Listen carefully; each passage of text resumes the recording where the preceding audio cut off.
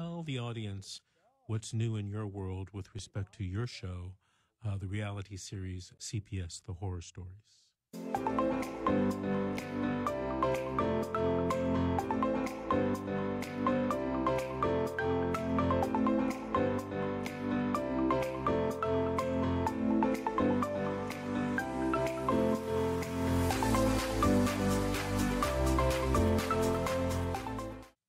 Well, for starters, this next Saturday, I'm doing a live taping. And so if you're in the Southern California area and you would like to share your story, please contact us on the Facebook page, the reality series, CPS The Horror Stories, so that we can schedule you to be interviewed live, like I said. That's number one. Number two, we are creating a webinar/membership for parents, whether you're dealing with CPS or maybe you have dealt with them or you're new and you're just interested in how the system works and how to fight them. So there's a webinar that Vince and I are creating right now that will be available for parents to participate as a membership and watch all of the webinars. So that's very exciting because all of these questions that parents call in and ask get answered on the series, but way more in depth. So it's actually it's been really beneficial even for myself, asking and listening to all of the answers that you explained, Vince. You know, I have a question. So you said you're going to be doing live tapings of your show, but don't you do live tapings now? I do them over Zoom. So the difference will be this will be in person, and there will be a 3-camera shot, and it will be me and the individual who's sharing their story in person. That's why I said if you're in the Southern California area and you want to record, but maybe I said it wrong. So you have to be there in studio. Okay, you know, it will be in studio. I wanted to tell people that that show will be shown on cable television, at least here in Southern California. So if you want to be a part of that, contact Cynthia directly. Cynthia, let's take another call. We're running out of time. Let's talk to Casey in Wisconsin. Hello? Hey, Casey, did you have a story to tell or a question to ask? Yeah, I got a story to tell, actually. In my case, actually, to be honest, it wasn't even originally about me or my girlfriend. This case has been going on. December 16th this year will be a year since the complaint came in. Last year, the complaint came in December 16th, 2019, but they didn't come out until December 20th, 2019. They gave me a bunch of reasons why.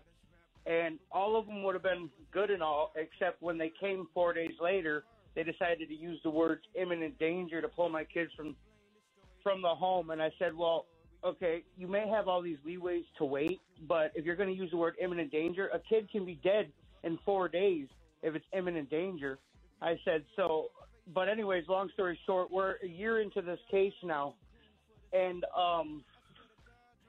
I actually have a federal lawsuit pending for my children right now because the complaint was not about me or my girlfriend. It was about my mom. And when they came here, I had addressed this issue with them, and I asked them, I said, so is this complaint about all of us or just my mom? And they said, just your mom, nothing to do with you. And I said, all right, well, then you're not taking my children out of this home. I said, you can go get a court order, come back, and then I'll gladly, if you have a justifiable reason, hand over my children with that court order.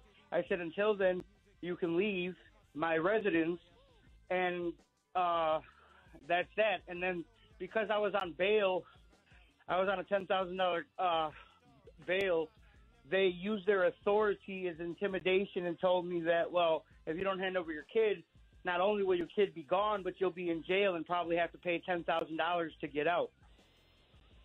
Now, if I could do this all over again, I would say take me to jail because I would have a lawsuit for false imprisonment.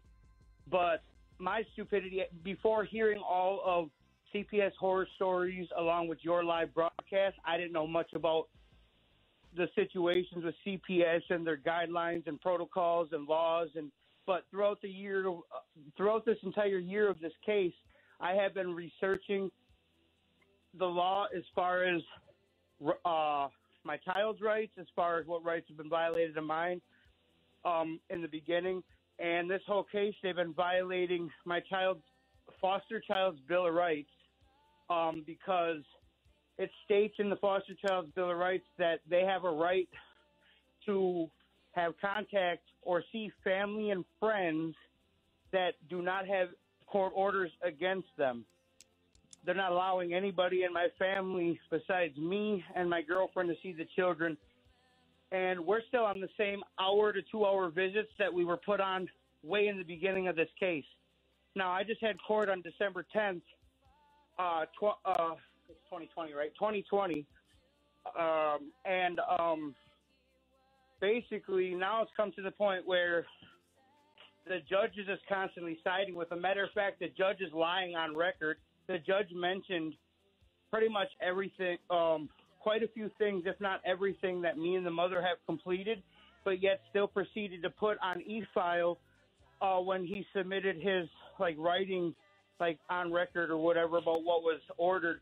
He decided to put on there that the providers and the agency was doing what they're supposed to do, but the parents didn't do what they're supposed to do. Right after he mentioned almost everything that was in our disposition order for conditions, literally everything that the CPS wanted us to do, we did before they were even ordered. And there's one thing I couldn't do, and that was based because my insurance wouldn't cover it. So CPS paid for it, like I asked them to do. And a judge even mentioned on record that it was based on my request, because if they wanted this evaluation to get done, they'd have to pay for it because I'm on a fixed income. And I said, I don't got a problem doing it. I'm not giving you a hard time about that. I'll do it to humor you. I said, but I need it paid for because it cost me $300 and some, and my insurance wouldn't cover it. So they paid for it. The judge proceeded to say, based on my request, he asked CPS to pay for this assessment so he could do it, so I could do it. And he basically listed everything that me and the mother did on record, and then proceeded to say that the agency and the providers were doing what they needed to do, but the parents weren't doing what they needed to do. And CPS has been lying on legal documents, they're talking about family members of mine, supposedly. Well, Casey, let me jump in here for a second. You're represented by an attorney in your case? Yes, I am. Did your attorney say anything about the ability to appeal what the judge said or the judge ordered? Yeah, basically referencing a couple calls ago, when that one lady said that is it normal for CPS for not to be heard, for CPS to be heard and not the family? I'm kind of going through the same thing. The judge actually got to the point where he threatened to hold me in contempt because at first my attorney wasn't doing what I asked, and we had these hearings over Zoom.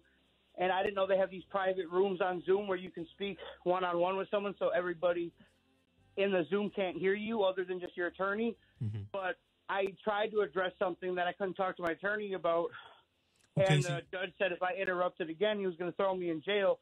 But my attorney basically put it on record and noted some of the issues I have, but the judge overlooked it he didn't even say it and didn't even schedule another hearing to address these issues, one being the foster child's Bill of Rights. Hold on a second. Casey, I gotta break in because my engineer is telling me we're going to be going off the air on the show in less than 1 minute. What I need for you to do, Casey, because your story is a little bit more involved, you need to call me at my office tomorrow so we can talk about I this. actually called your office before the radio show, and they have someone calling me tomorrow. Okay, perfect, because your story is a little bit in-depth and a little complicated. Well, let me just stick one more thing out. Casey, we're going off the air. I want to thank you for calling. I want to thank you for listening. I hope you call me tomorrow, 888-888-6582, and we will see Cynthia Becker and myself on the air next week on the radio.